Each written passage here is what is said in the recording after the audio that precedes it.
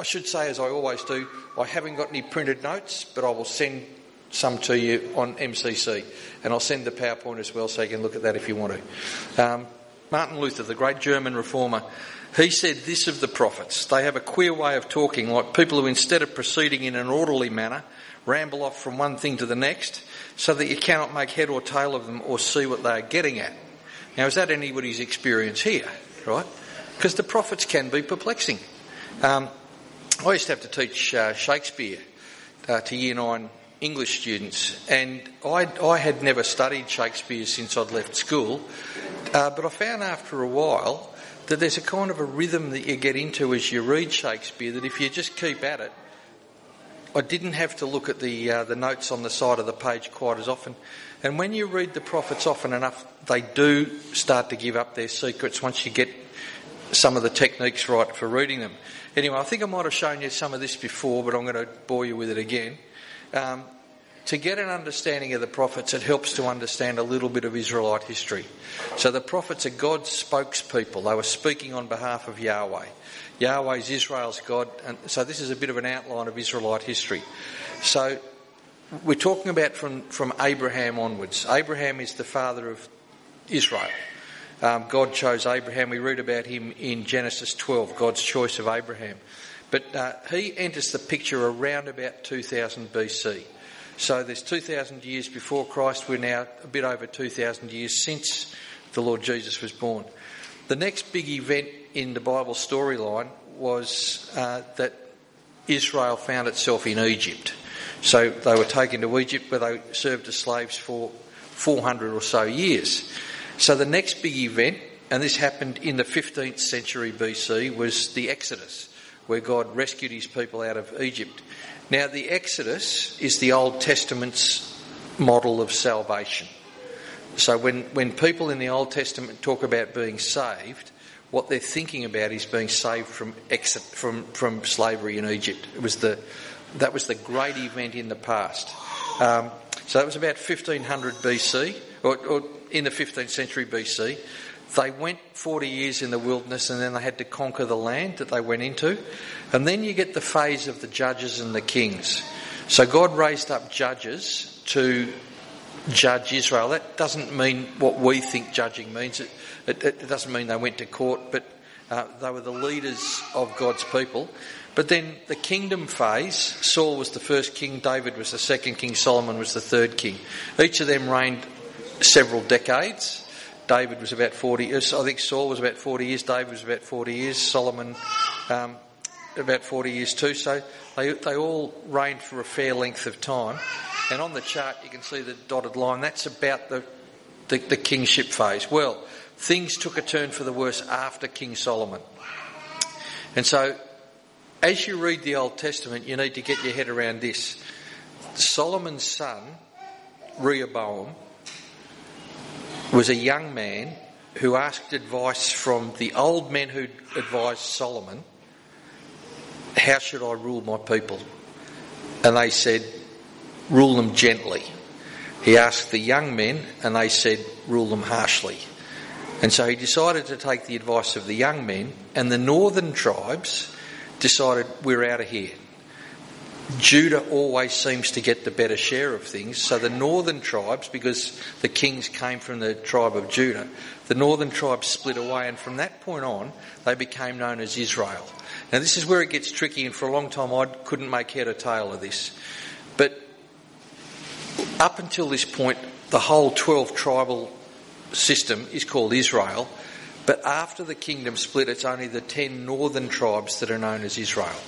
And the southern tribe of Judah, which incorporated Benjamin as well, they became known as Judah. So you got Israel, you got Judah. Right. The Israelite kingdom, independent of the kingship that was from Jerusalem, it lasted a couple of hundred years. And then the Assyrians, they were the dominant world power of that era. The Assyrians came in and invaded them as God had promised they would, and they captured Samaria and the territory of the northern tribes, and the people from the northern tribes of Israel were incorporated into the Assyrian Empire. Now, the Assyrians had a policy. They didn't deport most of the people. What they did was they brought their people into the land and they made them intermarry. And they thought that by intermarrying with the local population, it would dilute the worship of the local populations and stop them worshipping their local god. And they would prefer the worship of the Assyrian gods. Right? So that's how they did it. So this is what it looks like. They're the 12 tribal allotments of Israel. After they came out from Egypt into the Promised Land, each of the tribes was given their own area. You can see the large tribal area of Judah. Judah was already a strong tribe by then. The little Simeon was incorporated, then you got little Benjamin there. That incorporated itself into Judah. But the kingdom split in 930 BC, and from then on you had Israel to the north, you had Judah to the south. And you can see the foreign nations around about Syria and Moab. Philistia over here, they never did conquer the Philistines. They never did get rid of them, and they proved to be a thorn in the side from then on. So Assyria comes in, and Samaria was destroyed in 722 BC. Much of the population was deported, but they were replaced by Assyrians who did this intermarriage thing. And Israel disappears from world history at that point, except if you believe in British Israelites. But we won't. I shouldn't even have said that. There are some people who think the English are descended from the 10 lost tribes.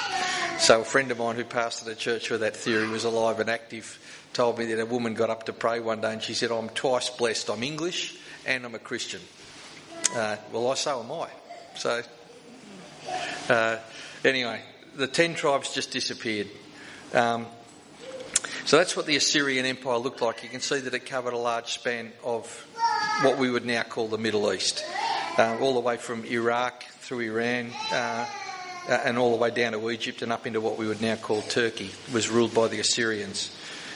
And of course they threatened Jerusalem, and you can read about that in the Old Testament too. So anyway, the southern tribe of Judah lasted longer. The kingship phase of Judah lasted longer than the Assyrians because they were the kings in the line of David. And for the sake of God's loyalty to David, he persisted with them longer. Babylon was the world power and they succeeded the Assyrians. So the Assyrians and the Babylonians battled it out, and the Babylonians took over as the top civilization at that time.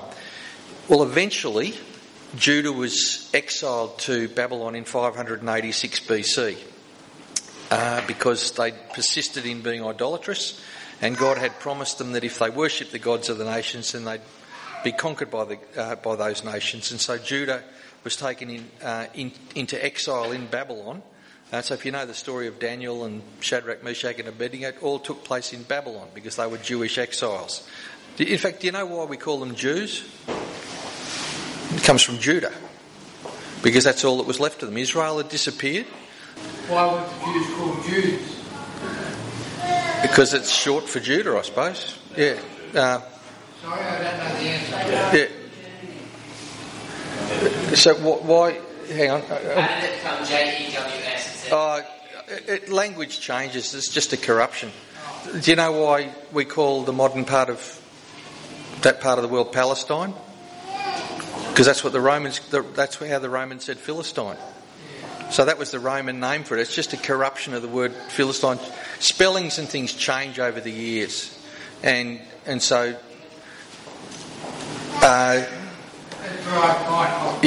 In German, like if you were a Jew at the time of the Nazi Party, your badge said Juden, Juden. So I don't know why we spell it Jew, but you can find it in the Bible, but it's only after the exile to Babylon that they're called Jews. Up until then they've been Hebrews or Israel. So we wouldn't call Abraham a Jew because he was pre-Judaic. He was of the same race, but Jews are descendants of the tribe of Judah.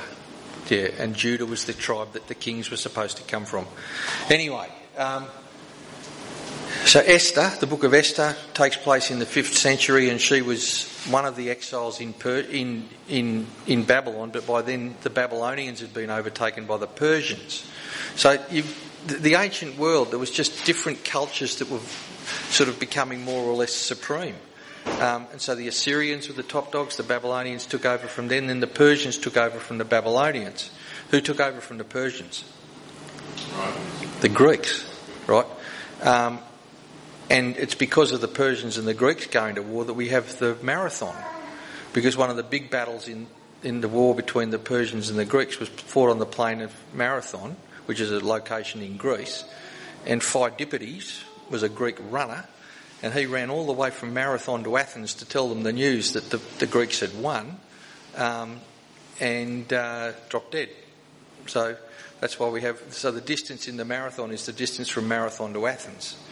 So the Persians were succeeded by the Greeks, and the Greeks were succeeded by the Romans. So that's how world history works. At the moment, we'd say the world is dominated by America. We've been living through the American century. Who knows what will happen next? But kingdoms come, kingdoms go. Nations rise, nations fall. Nothing's permanent. The Romans lasted a long time, but nothing stays forever. So anyway, Ezra was part of the return from Babylon to Jerusalem, and he was charged with getting the rebuilding of the temple started. Nehemiah came back about 70 years after Ezra, and he was tasked with getting the walls of Jerusalem rebuilt.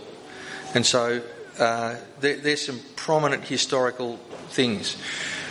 Now, all of that history from there to there is covered by 1 Samuel to 2 Chronicles. So if you want to read the history of Israel, those books are the ones to do it. So you can read 1 and 2 Samuel, 1 and 2 Kings, 1 and 2 Chronicles. That's where the history is found.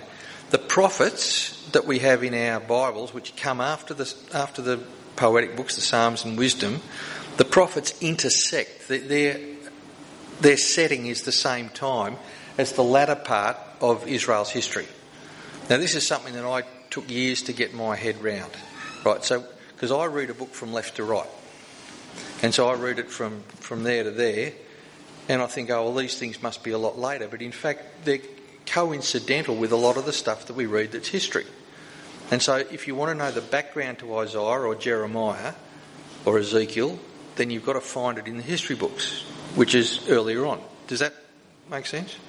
So you've got to do a little bit of putting together.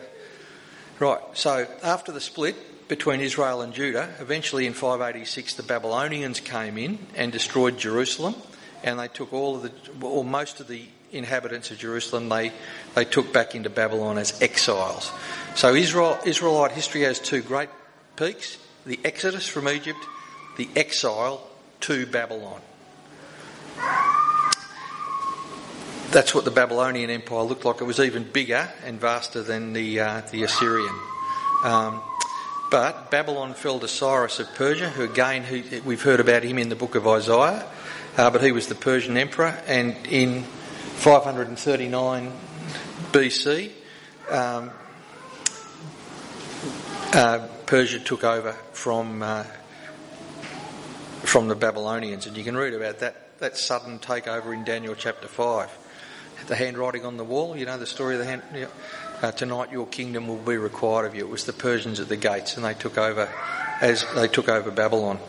So that's what the Persian Empire looked like. It was vast as well. Righto. Now, we've talked about this before, but it's worth thinking about. The Bible's like a library. The first 5 books we call the books of the law, or the Torah, or the Pentateuch, the books of Moses. That's Genesis to Deuteronomy.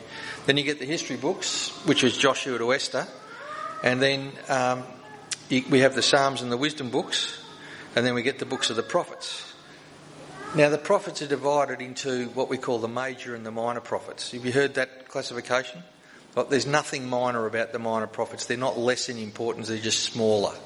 Right? So I've forgotten who it was that gave them that title, but minor just simply means smaller. But there's a logic to the way that the prophets are arranged. Now, if we think about these first 2 divisions of books, we get the covenant that God made with Abraham in Genesis, about 2,000. We get the kingship phase, about 1,000. We get the split of the kingdom, and then we get the extermination of Israel effectively, and then we get the return from exile in Judah, and the return happened about 400 BC. So Bible history as it's recorded in the Old Testament finishes at about 400 BC. And the Bible doesn't contain any historical material until the Lord Jesus. Now this is the bit that stumped me. The prophets need to be read in line with the last phase of Israelite history. And so if you take that as a bit of a timeline there, the period 760 to 460 BC, before Christ, that's the era into which the prophets were working and writing. So it's the last phase of biblical history. There's three kinds of prophets. Those who prophesied before the Babylonian exile, so they're called pre-exilic prophets. There's the exilic prophets who prophesied while the exile was in progress. And there's the post-exilic prophets who prophesied after they'd come back from Babylon and were back in Jerusalem. So three phases of prophetic activity: before the exile, during the exile, after the exile. And so they're addressing different situations. Well, if we look at that period more closely, years BC, 700 down to 400, Amos was the first of the writing prophets. Probably about 760 BC. Now there's a bit of a code here. The pale blue squares are the prophets who wrote to the northern tribes of Israel, because some addressed their writing to the north and some to the south. And so you've got Hosea, Micah, and then Isaiah, who wrote about 740. So Isaiah is first in the collection, but he wasn't the first prophet to write. And so we need to get our heads around that as well. So the logic is this. Isaiah wrote a really long book, and he was the earliest prophet to write a long book, so we put him at the beginning, because he'll help us understand the rest of the prophets. But he wasn't the first writing prophet. The first prophet whose writings we do have is Amos, right? Jonah, Hosea, Micah. Micah was roughly or very close to a contemporary of Isaiah. Then there's Nahum, and then Zephaniah and Habakkuk, and then there's Jeremiah, who had a big book. Now Jeremiah's is actually the longest non-psalm book in the Bible, but Isaiah's got more chapters. There's more words in Jeremiah, but Isaiah's got more chapters. Then there's Daniel, and there's Ezekiel, there's Obadiah, who wrote before the fall of Jerusalem. Jerusalem falls. There's the exile and return. Then Haggai and Zechariah, and then Malachi. They bring up the rear. So those last three are like the prophets after the exile. So you've got pre-exile, you've got exile, and you've got after the exile. And we don't know where Joel fits. There's nothing to indicate a datable historical event with Joel, so we don't know where he fits. Is he early, is he late? It's just impossible to say. Righto, so that's the order of the prophets as we have them in the Bible. When we talk about the canon, we mean the fixed arrangement of something. So the canonical order goes through from Isaiah through to Malachi. I'd never memorised the order of these until I was in my 20s. I was at church one day and somebody called for a reading out of probably Habakkuk, and I thought, I know it's in here somewhere. I kept flicking backwards and forwards, and I thought, this is ridiculous. So that week I learnt the order of the Old Testament. Mr. Adams made me learn the New Testament when I was in grade 2, and I got a minty for my labours. And that was all it took to bribe a boy back in those days. But I decided after that I'm going to commit the Old Testament to memory, and it was the prophets that stumped me, because some of the names down the end. But some of these the minor prophets, they're very short, so you can flick over them. I actually think it's a good discipline to know where they are, so I just made myself memorise them, and I recommend it. One of these days you'll meet Zephaniah and he'll ask how you enjoyed his book, and it would be embarrassing to say, well, never got around to reading it, couldn't actually find it. So now within the prophets, the last lot, Hosea down to Malachi, are known as the Book of the 12. Now this is where the logic of the arrangement comes. Now, you staying with me? Isaiah was an early prophet who wrote a big book that helps us to understand the rest. So he goes at the beginning. Jeremiah wrote a big book, and he was after Isaiah, so he comes second. Lamentations may have been written by Jeremiah. We're not entirely sure. Lots of people think it is. A lot of people say it's not. It doesn't really matter. But it describes what Jerusalem was like after it had been destroyed by the Babylonians. And so it looks like the logical thing to drop in after the prophecy of Jeremiah. Then you've got Ezekiel, who was prophesying while the exile was on. So he writes as someone in Babylon. Then you've got Daniel, which in the Jewish scriptures wasn't included amongst the prophets. It was included in what they called the writings. But Daniel and his friends were people in Babylon. But then we come to a stop. We go back to the little prophets, and now we go back to Hosea, who prophesied before Isaiah. But because he's one of the short ones, he goes at the head of the collection of the Book of 12. Now, the Book of 12 is arranged. In fact, if you added up all the words in Hosea to Malachi, they're roughly the equivalent of one major prophet. But there's a logic to the way that the minor prophets are arranged. So you've got Israel in the north, sometimes called Ephraim. You've got Judah in the south. These are the prophets who prophesied to Israel: Amos, Jonah, Hosea, then Micah and Isaiah, Nahum, Zephaniah, Habakkuk, Jeremiah in the south, Daniel, Ezekiel, Obadiah, Haggai, Zechariah, Malachi. So you can see that not many prophets prophesied to Israel, because Israel disappeared and there's nothing left to say. They've gone. So that's where the prophetic books fit in terms of the overlap between them and the history books.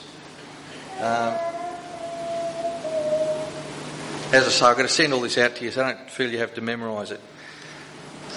Right. Isaiah, Jeremiah and all the way through to Malachi were not the only prophets in the Bible. So all of these people here, whose name, many of whom you recognise their names, they're all indicated as being prophets. Right, so Abraham is called a prophet in Genesis 20. Moses is called a prophet in Exodus 7. Samuel's called a prophet. Nathan's called a prophet. And then you get Elijah and Elisha, who definitely are prophets, but they didn't write anything that we know of.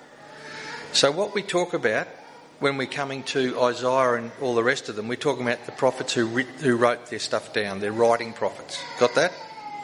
So it's not that Elijah and Elisha didn't have important things to do, but when we're talking about the prophets, we're talking about the collection of the people that actually wrote their sermons or their teaching down. And so they begin in about the 8th century BC. Israel and Judah had been divided, and they were both declining in influence and prosperity. And the problem was covenant unfaithfulness. God had told his people what he required of them. They had ignored it. And so God raised up prophets to tell them to come back and live his way. They'd been tempted by idolatry, and by turning their back on God, they'd begun to live lives that were not characterised by justice, and they had put too high a price on wealth and prosperity, even at the expense of the poor. And so God raised up prophets to talk to his people and say, come back from your wickedness, because if you don't keep your part of the covenant bargain, I will impose the covenant penalties. So when you read books like Leviticus and Deuteronomy, God makes a covenant with his people. It's a binding agreement. And his part of it was, I will bless you, and their part of it was, we will obey you. But all covenants had penalty clauses. And so the penalty was, if you disobey, you'll be conquered and you'll be taken out of the land I gave you. And so the life of Israel depended on the people actually keeping God's law. And so because God can't break a covenant, the only risk to the covenant came from the human side. And so he called the prophets to preach to people who didn't want to hear.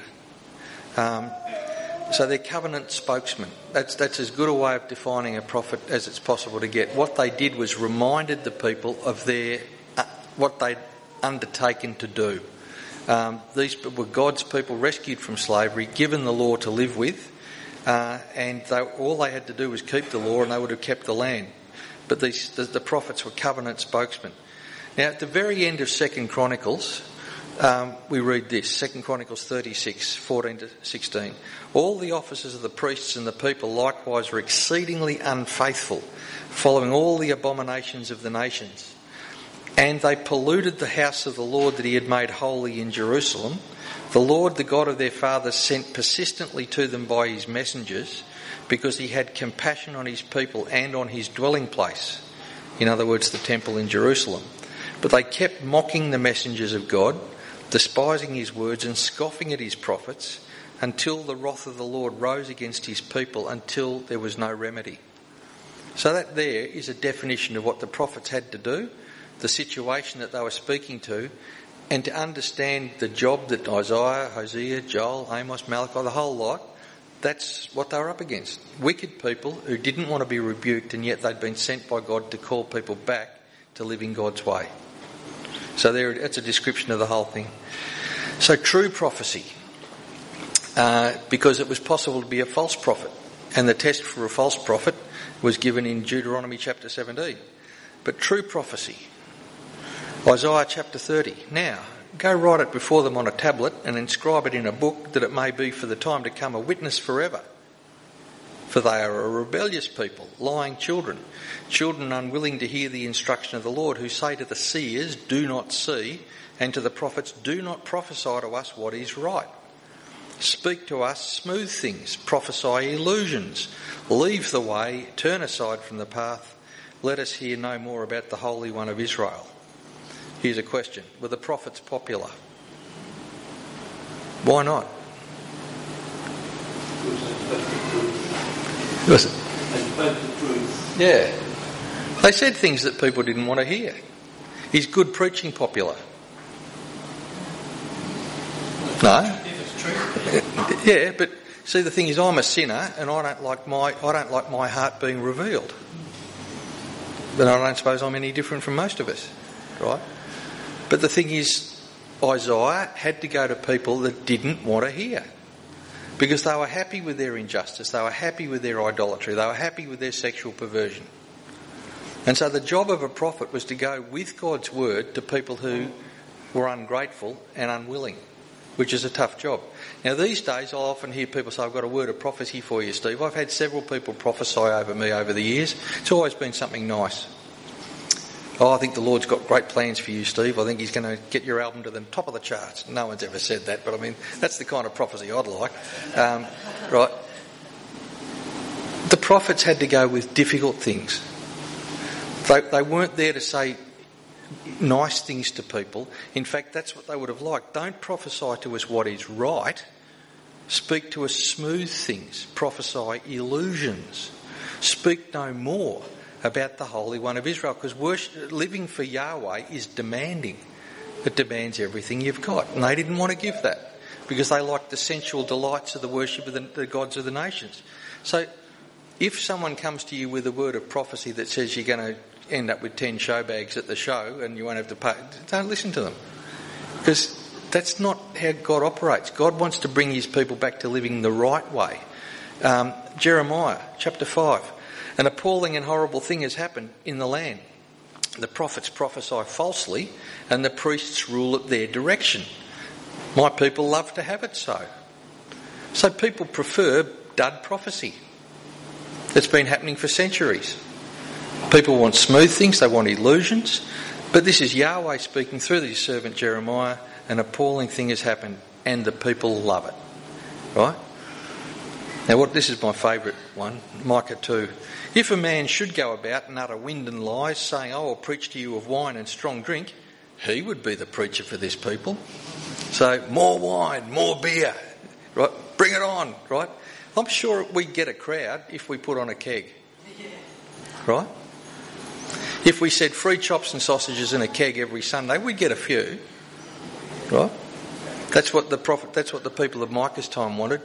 They wanted beer and wine and strong drink, right? And God says to them, yep, that's just the sort of prophet you'd like, wouldn't you? But that's not what they need. So Jeremiah asked the question, what will you do when the end comes? So, a bit about Isaiah. We've been thinking about him a bit, I hope. but the date of his prophetic activity was 740 to 687 BC. So he had quite a long career, about 53 years. He focused on Judah and Jerusalem. He's the first in collection, so he guides the reading of all of the books. His emphases were Yahweh's holiness and his majesty, and his compassion and his mercy. So yes, he's holy, he's majestic, but he's also compassionate and merciful for those who'll return and walk his way. He's very strong on Israel or Zion's role in Yahweh's plans for the world. One of his major themes, as we've seen, is the suffering servant or redeemer. But the next section of Isaiah, which we're going to preach through next year, talks about God's glorious future. So Isaiah is like the whole Bible in miniature. There's a lot about creation. It goes all the way through to the end. Sometimes it's called the fifth gospel, because so much of what's revealed in Jesus is predicted in Isaiah. So chapters 1 to 39, Jerusalem during the period of the Assyrian threat.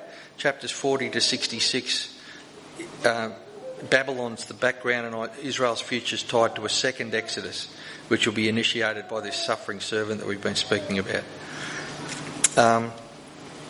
Jeremiah, he was later, and he was writing immediately before the exile began, and he was emphasising the fact that the warnings in Deuteronomy had to be taken seriously. So God had warned people, if you disobey, you'll be invaded, you'll be conquered, you'll be exiled. He'd warned them. They should have known better, but being sinners, it didn't trouble them. And so Jeremiah was warning them that if you don't straighten up and fly right, things are going to change.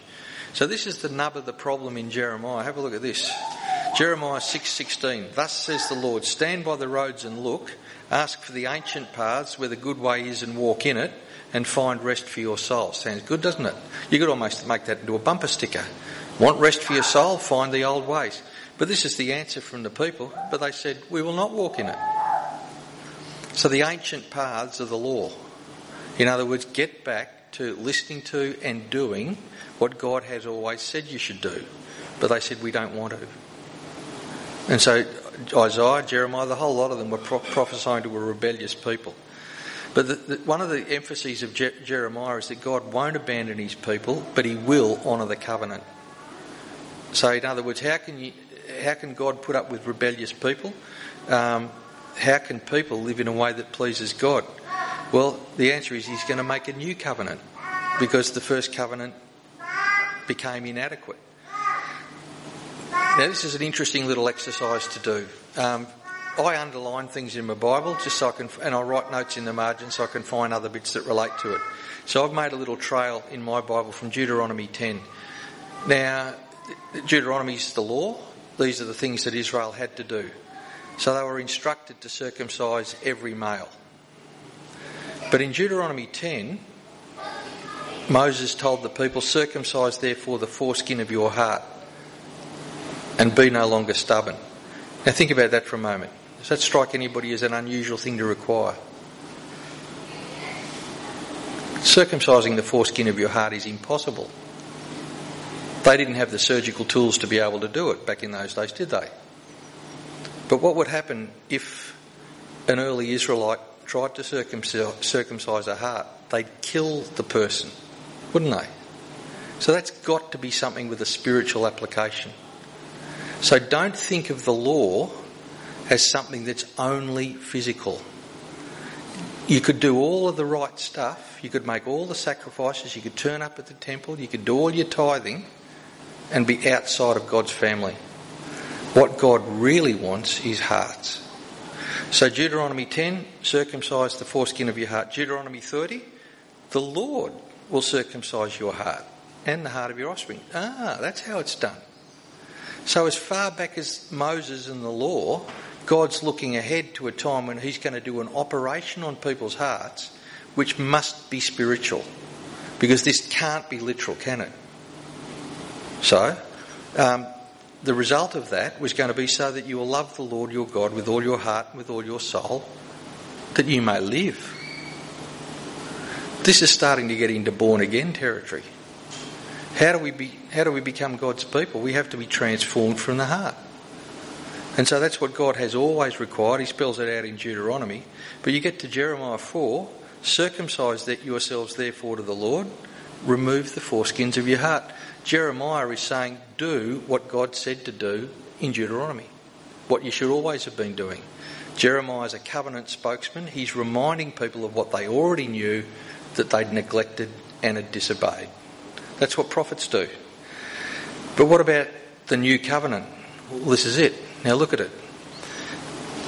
Behold, the days are coming, declares the Lord, when I will make a new covenant with the house of Israel and the house of Judah, not like the covenant that I made with their fathers on the day when I took them by the hand to bring them out of the land of Egypt, my covenant that they broke, though I was their husband, declares the Lord. For this is the covenant that I will make with the house of Israel after those days, declares the Lord. I will put my law within them, and I will write it on their hearts. And I will be their God, and they shall be my people. And no longer shall each one teach his neighbour and each his brother, saying, know the Lord, for they shall all know me, from the least of them to the greatest, declares the Lord. For I will forgive their iniquity, and I will remember their sin no more. Now this is before the exile. So God's looking ahead to his people being punished, being taken to Babylon, but he knows that one day in the future that he will still have a people for his name who will return to him in faith. So he says, I'm making a new covenant. And what's the new covenant? It's a covenant of the heart. So what the old covenant required, circumcise the foreskin of your heart, has to be done by God.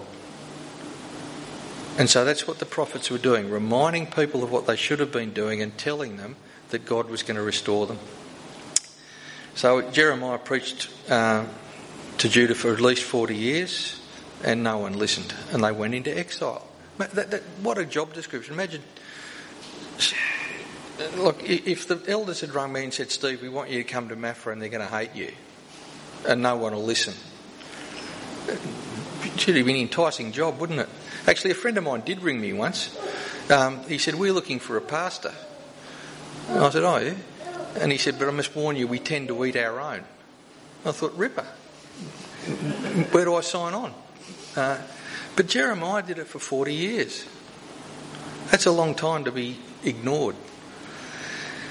But he prophesied from when change was still possible until the exile of Babylon. I don't know, I sometimes think about this because when we read biblical history, everything seems to be compressed. You can cover a long period of time in 2 pages. But 40 years. We haven't had a Prime Minister that's lasted 40 years in Australia. We change them over. 40 years is a long stretch of history to be ignored, but they had the opportunity to repent and change and they didn't. And so God eventually said, well, I've promised you exile. If that's what you want, that's what you'll get. So Lamentations, the third in the collection of the prophets, is a short book, but as I say, it's connected to Jeremiah. It's 5 laments or sad songs about the fall of Jerusalem. And some of the most devastating literature in the Bible is in Lamentations. If you read Josephus, the Jewish historian, and his descriptions of what actually happened when Jerusalem was captured, the descriptions are horrific. What actually took place, they were just horrific. And so what's expressed in Lamentations is deep grief and dismay over the destruction of the city where Yahweh said, I will put my name. But there is a glimmer of hope right in the middle because people are reminded of Yahweh's faithfulness. Ezekiel was an exilic era prophet. He recorded some extraordinary visions. He joined the exiles in Babylon and prophesied from Babylon. And he prophesied before Jerusalem had been destroyed, but he said it's inevitable. It's going to happen. And so he prophesied that Yahweh would leave Jerusalem. He would leave the temple. The glory of the Lord leaves the temple in chapter 11. But Ezekiel's emphasis is that Yahweh is in fact the Lord of all the nations, not just Israel, not just Judah, but in fact all the nations, even Babylon. And so Ezekiel looks ahead to a day when Yahweh is going to restore the land, pour out his spirit and rebuild the temple. Then you get Daniel, who prophesied in Babylon during the exile. Again, a strong emphasis on Yahweh being sovereign over all the nations, but God cares for his exiled people. But then he has this extraordinary series of visions where he describes human history in terms of beastly rulers. And some of what he talks about is contemporary, some of it is fulfilled in Jesus, and some of it is way off to the end.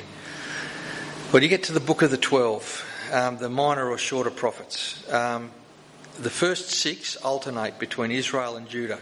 So Hosea prophesied to Israel, then Joel, then Amos to Israel, Obadiah to Judah, Jonah to Israel. So there's the logic of the first 6 books of the minor prophets. Israel, Judah, Israel, Judah. There is a sequence of themes through the book of the 12.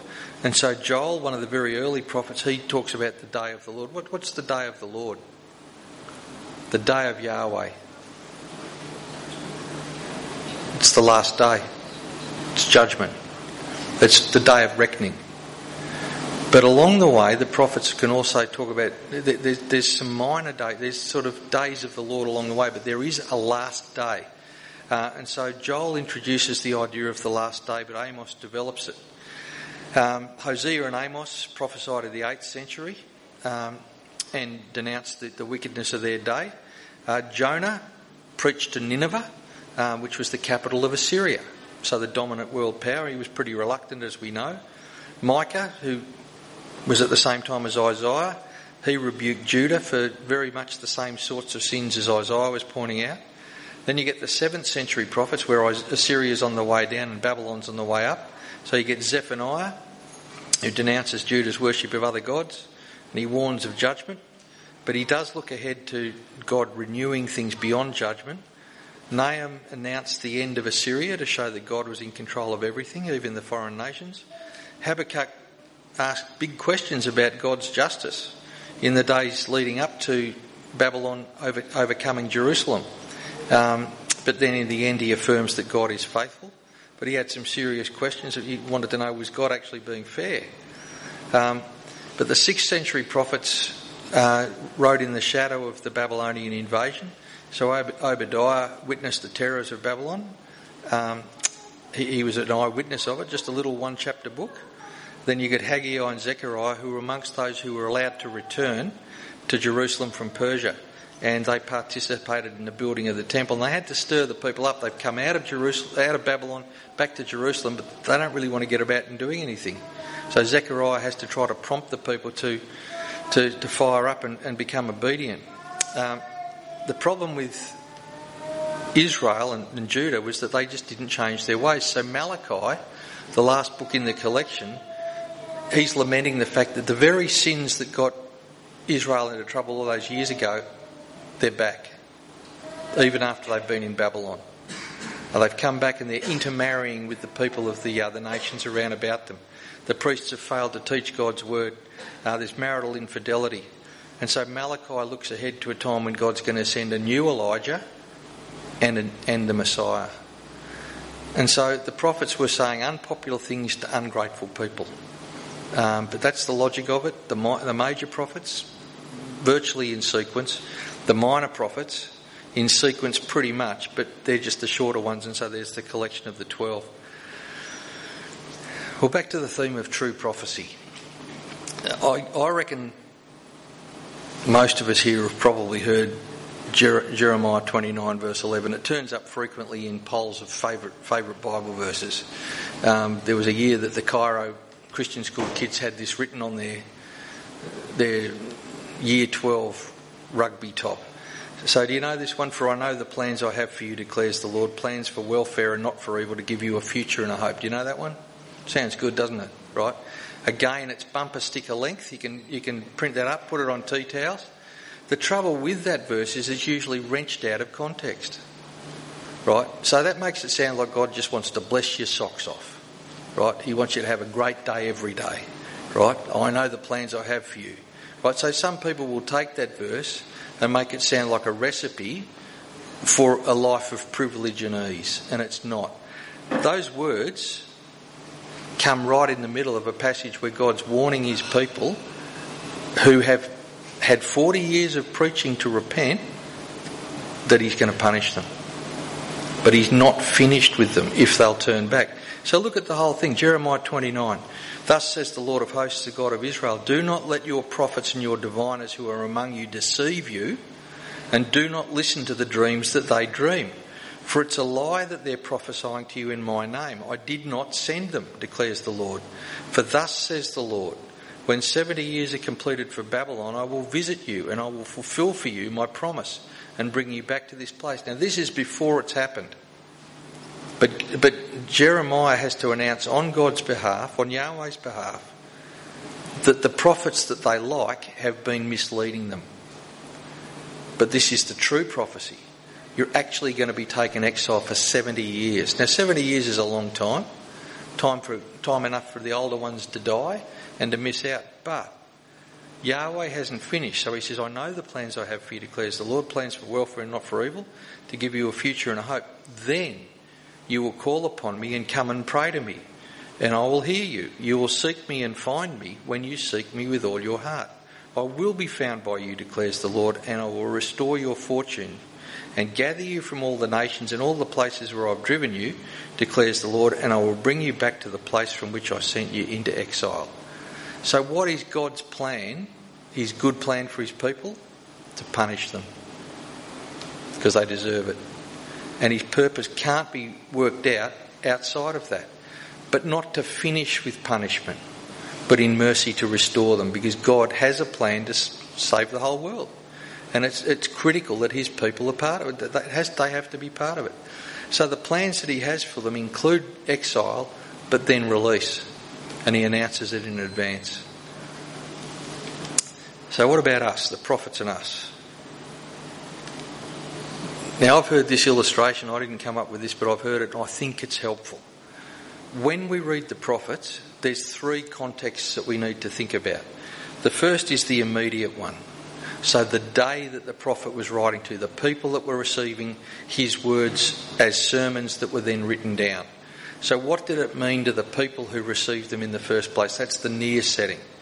But when I drive to Maffra, I look across to the mountains, and if you looked at it without thinking too much about it, it just looks like a curtain of blue, doesn't it?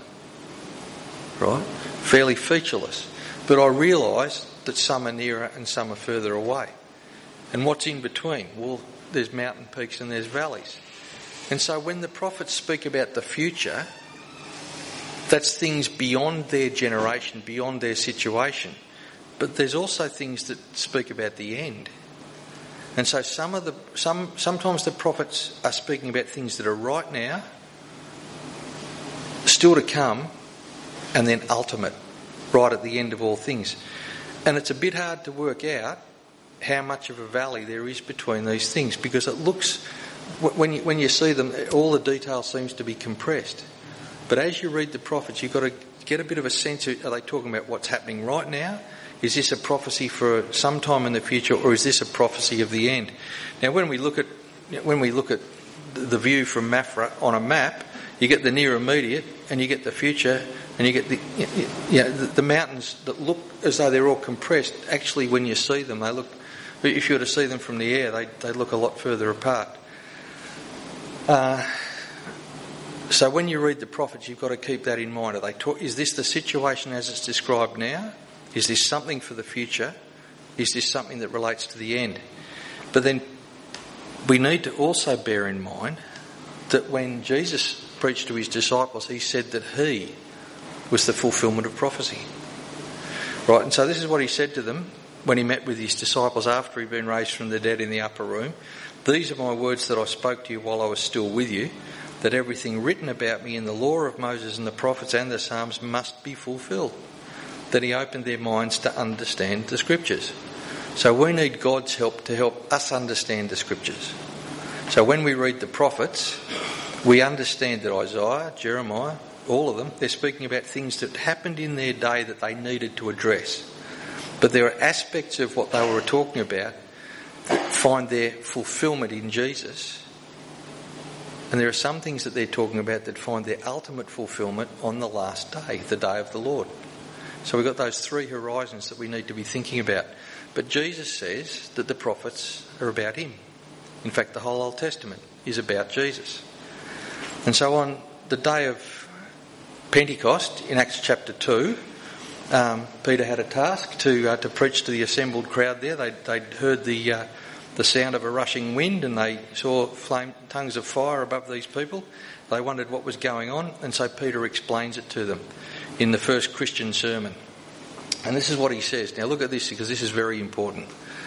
So in Acts chapter 2, Peter says this, the tongue speaking. People are saying they're drunk, they're gone nuts, what's going on here? Peter says, no, the pubs aren't even open. He says, I'm going to tell you what's happening. And so he puts it in the setting of Bible history. He says what we're seeing is what was uttered through the prophet Joel. And in the last days it shall be, God declares, that I will pour out my spirit on all flesh, and your sons and your daughters shall prophesy, and your young men shall see visions, and your old men shall dream dreams. Even on my male servants and female servants in those days I will pour out my spirit, and they shall prophesy. And I will show wonders in the heavens above and signs on the earth below, blood and fire and vapour of smoke. The sun shall be turned to darkness and the moon to blood before the day of the Lord comes, the great and magnificent day. And it shall come to pass that everyone who calls upon the name of the Lord shall be saved. So he's saying what Joel said has come to pass. But what did Joel say? This is what he said. And it shall come to pass afterward that I will pour out my spirit on all flesh. Now the interesting thing, and the rest of the quote is fairly similar, but Peter manipulates somewhat what Joel said. So if you look at the two together, Joel says it shall come to pass afterward. Peter says this is what was uttered through Joel in the last days. So what was afterwards to Joel, middle distance, thinking about the mountains and the hills, right? What was afterward to Joel, Peter says, we're in it. And Peter calls it not afterwards, but the last days. You still with me? Someone said to me the other day, with all that's going on in Ukraine and everything else, she said, Steve, do you think we're in the last days? And I said, of course. Because we've been in the last days since the day of Pentecost, according to Peter. The last days does not refer to this magical little period of time immediately before the Lord Jesus returns. It means the entire era between the resurrection of Jesus and his return.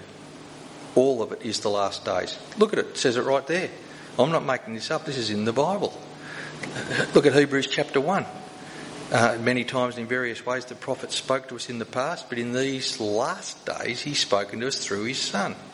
So we've been in the last days since the days of the apostles. Is that clear? Right? So we are living in a period that was spoken of by the prophets, but we're waiting for the ultimate thing that they spoke of, the day of the Lord, to come about. And that'll be when Jesus comes back and makes everything new. Now there's not long to go, but just a couple more perspectives. Now Graham Goldsworthy is an Australian writer and scholar that I find very helpful. And he has this to say. He says there's 3 dimensions of prophetic fulfilment. The first of them is this. The gospel, that's the death, the burial, the resurrection, the ascension and the reign of the Lord Jesus. The gospel is the work of Christ for us. In Jesus, the end of the world has come on our behalf. So the day of the Lord, when Jesus returns, you could call that Judgment Day. When God weighs everyone.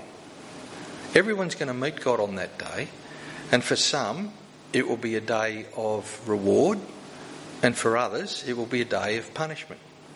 Okay? It's going to be salvation and judgment. Jesus took on his shoulders the judgment of everyone who believes in him. He took the last day into the present. Does that make sense? Jesus took the penalty of the last day and bore it on the cross. When Jesus was on the cross, what happened? Oh, the sky went dark and there was an earthquake. The sorts of things that Joel said would happen on the day of the Lord. Some of them happened the day that Jesus went to the cross. What was going on? Jesus was bearing in his body on the cross God's wrath at sin. He has taken the wrath of God on the last day and borne it for you and me. That's the significance of it. So the prophets were looking ahead to that, and that's why Jesus said to the disciples, you should have known this. It's in the prophets. They hadn't worked out that Jesus was the suffering servant. They wanted a king. They didn't want a suffering king. They just wanted a king. So the first dimension of prophetic fulfilment is that in Christ, what the prophets were looking ahead to without knowing when it was going to take place, the verdict of the last day has been brought into the present. So on the last day, when you meet God, if you've put your faith in Jesus, the verdict of the last day will be justified, which means not guilty. But if you meet God on the last day without putting your trust in Jesus, the verdict on the last day will be, I never knew you. And you'll stand condemned. So Jesus has borne in his body the punishment that was due us all. The last day's been brought into the present. So the gospel is the work of Christ for us. The fruit of the gospel is the work of Christ in us. So the Spirit was given on the day of Pentecost, and everybody who puts their trust in Jesus is given the gift of the Spirit. Now that was prophesied by the prophets as well. They looked ahead to a time when everyone would receive the Holy Spirit. And so that's the kingdom of Christ applied to us believers, by the Spirit. And so the Spirit does his work in us and produces love, joy, peace, patience, kindness, goodness, faithfulness, gentleness and self-control, doesn't he? Right? Now they're all the characteristics of the eternal kingdom of God. And they're brought into the present through the ministry of the Spirit in people like you and me. So Jesus has borne the penalty of the last day, and he's bringing the privileges of the eternal state into the present. The things that the prophets looked ahead to. But then the third dimension, says Goldsworthy, is this. The consummation of the gospel is the work of Christ with us. At his return, everything that has happened in Christ for us, the work among God's people of his work by the Spirit, that'll be universal.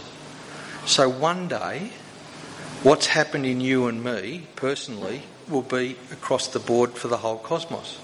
So if you don't get your head around that, listen to this. Isaiah 11 verse 9, this is what the prophets looked ahead to.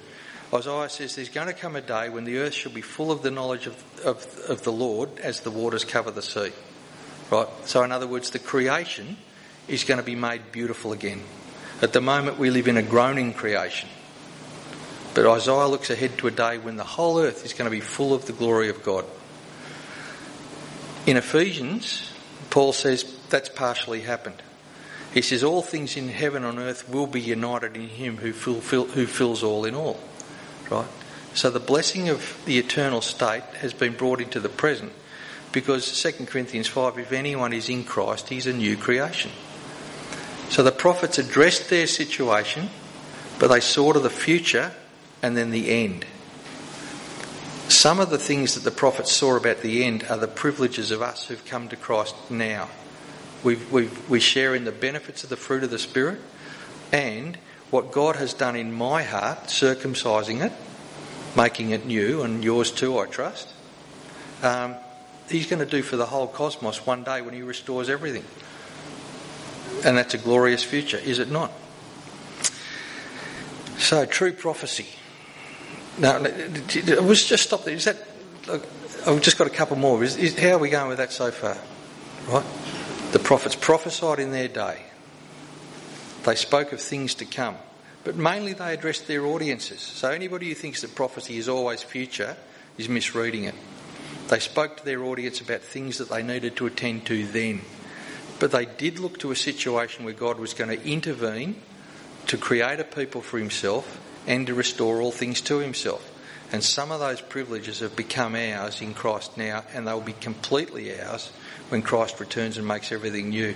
But what he's done in the heart, if anyone is in Christ, he's a new creation. What he's done, what he started there, he's going to do universally when Jesus returns. Got any thoughts on that or any questions?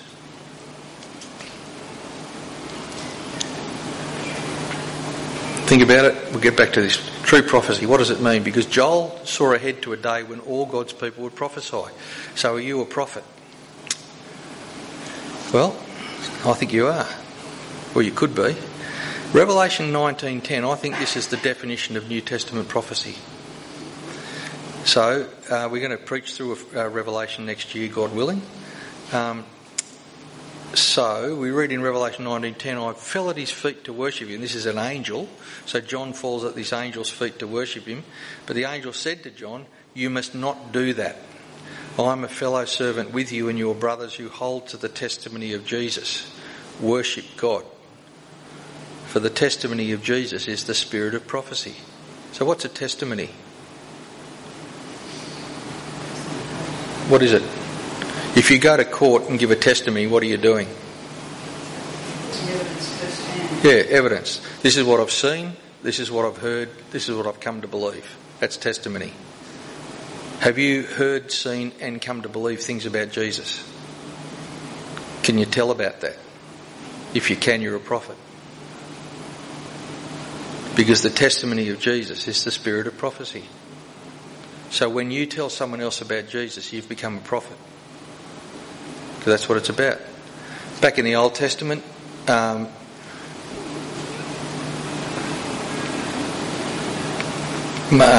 Miriam and Aaron came to Moses and complained to him. They said, who do you think you are? And the subject was prophecy. And Moses said, I wish that all God's people were prophets. And so Joel says what Moses wished for is going to happen one day. And Peter says it has happened.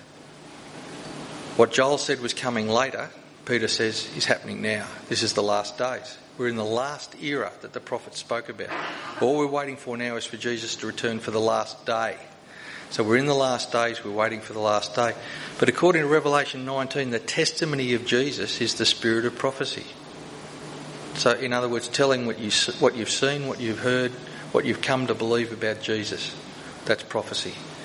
Acts 20:26-27, Paul says to the Ephesian elders, therefore I testify to you this day that I am innocent of the blood of all, for I did not shrink from declaring to you the whole counsel of God. So that's true prophecy, telling everything, even the bits that other people don't want to hear. Right? So prophecy it means telling what you know about Jesus, according to the revealed mind of God in Scripture. So there we go. That's an introduction to the prophets. So I'm a prophet. Yeah, but be a good one, Pat. It's the testimony of Jesus. It's not, yeah. But how much do you need to know before you can start? Or do you have to wait until you know everything? Because that would disqualify us all, right? If you talk about what you've seen and heard and come to believe, you're on safe ground. And that's what prophecy is in a New Testament setting. So don't wait till you know everything before you start telling people about Jesus, because you'll never get around to it. But anyway, but please read the prophets. Now, like I say, I'll write this. I haven't got the notes for this all done yet, but I'll get those done during the week, and I'll send them out, and I'll send the PowerPoint as well, and hopefully that will prove somewhat helpful. Right? So there we go. And if you haven't done it yet, go home and memorise the minor ones, because you will meet Joel one day. Yeah. I was going to say in church today too, I'll tell you another thing that'll do everybody a lot of good.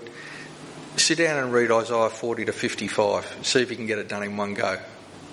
I did it during the week and it did me good. Just to hold the whole big chunk of it together. It's extraordinary. So I recommend it. See if you can just carve out a couple of hours and read the lot, and then memorise the prophets. Yeah, righto. Is that enough? What's that? That's homework for this week. Yeah, something like that, but I probably won't mark it. So, yeah. What about we say a prayer? Loving Father, we thank you for your word. We thank you that it's a big word and a powerful word. And we thank you that in your mercy you've given us things that are crystal clear. But we thank you too that you've given us things that really do require that we think hard and challenge us deeply. So please help us to be faithful readers, people that accept those challenges of reading well. And we pray that you would open up the prophets to us and make them live to us, so that we would understand their message as being a message for these, the last days that we're currently living in. Help us to be faithful. Help us to endure until the great day of the Lord, when the Lord Jesus returns and makes everything new. But in the meantime, help us to live out what it means to be Spirit-filled people, new creation people as we wait for Jesus to return. So please help us to live out our prophetic task, we pray, in Jesus' name. Amen.